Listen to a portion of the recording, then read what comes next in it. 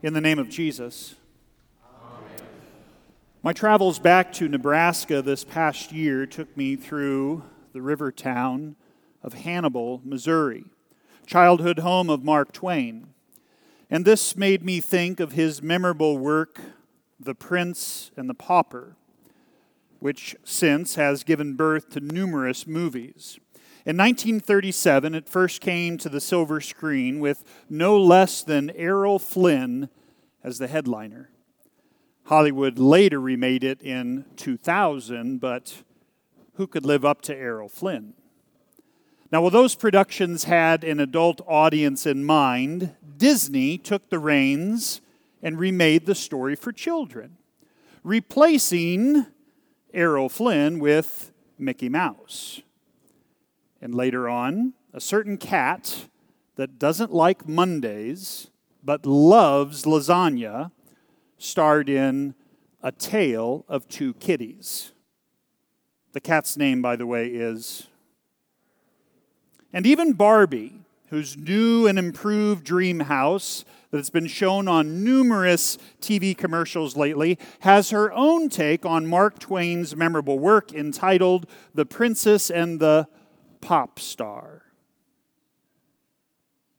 Regardless, the enduring appeal of this story is understandable.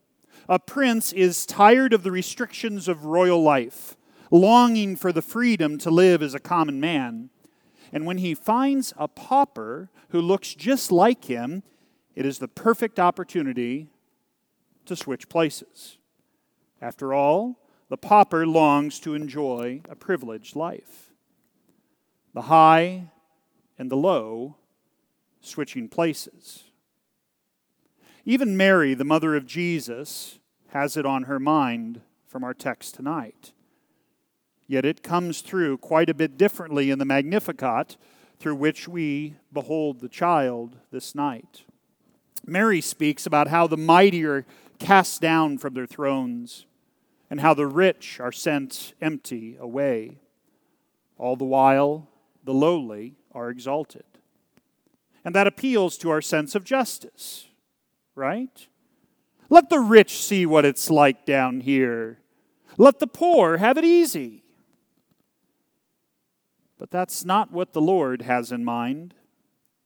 Jesus is interested in a far grander exchange. You see, in this exchange, Christ does exchange places with you, but he does it by taking your worst and giving you his best. And this is a far greater exchange because Jesus is far more than a prince. He is the very Lord. He is God in the flesh made manifest. This is whom Mary magnifies. Everything that she says is reason to magnify the Lord. Everything that she says is true of Jesus. She says three things. Number one, holy is his name. See, Jesus' name is so holy that it is the only name given under heaven by which we must be saved. Number two, Mary says that the Lord is to be feared. And you might remember when Jesus heals a paralytic from Luke chapter 5, when he raises the widow's son from Luke 7, and when he exorcises a legion of demons from a man, Luke chapter 8, he is feared by all who see and hear of these mighty works. And number three, Mary says that the Lord humbles the mighty. Jesus would regularly stop the mouths of those whose pride led them to believe they could get the better of him. So it was with the devil, you might remember, when he tempted Jesus from Luke chapter 4. And when the scribes and Pharisees tried to trap Jesus in his own words, Luke chapter 20, and the Sadducees faced the same result as well, Jesus stopped them all in their pride. And so we see that Jesus, with the power he brings, with the works that he does, is far more than a prince. He is God. Yet here, he comes so humbly. Behold, the child. You see, as Mary speaks these words that we sing tonight, she is in her first trimester. There is no cute baby bump to give witness to his presence. He is small and vulnerable, though he is greatest of all. For his greatness is not what we expect. His greatness is found in his weakness. Jesus is great enough to take on flesh so that he might take our place. And his greatness will be manifest when he appears his weakest, hanging upon the cross. Yet there at the cross, he is actually at his greatest, his strongest. He is strong to save, mighty to save. For that is exactly what we need. And this is a far greater exchange because we are even less than paupers. A pauper is defined by his empty hands, his poverty, and you might say that's all of us. But yet Mary rejoices that though we are humble, the Lord looks upon us. And in that humility, we recognize our dependence upon the Lord for everything. Martin Luther, you might remember, died with a scrap of paper in his hand that is regarded as his last words. It closes with a bit of German and a bit of Latin. Wir sind alle Bettler, hoc est verum. In English, we are beggars, this is true. And that, my friends, is a humble statement. But it is also an exalted thing to say when you know from whom you beg. Empty hands before the Lord are quickly filled. Thus Mary confesses that the Lord fills the hungry with good things. And so we are hungry beggars, paupers with open hands before the Lord. Yet it is not just that we are lacking, because we also, unlike paupers, bring something with us. We bring our sin.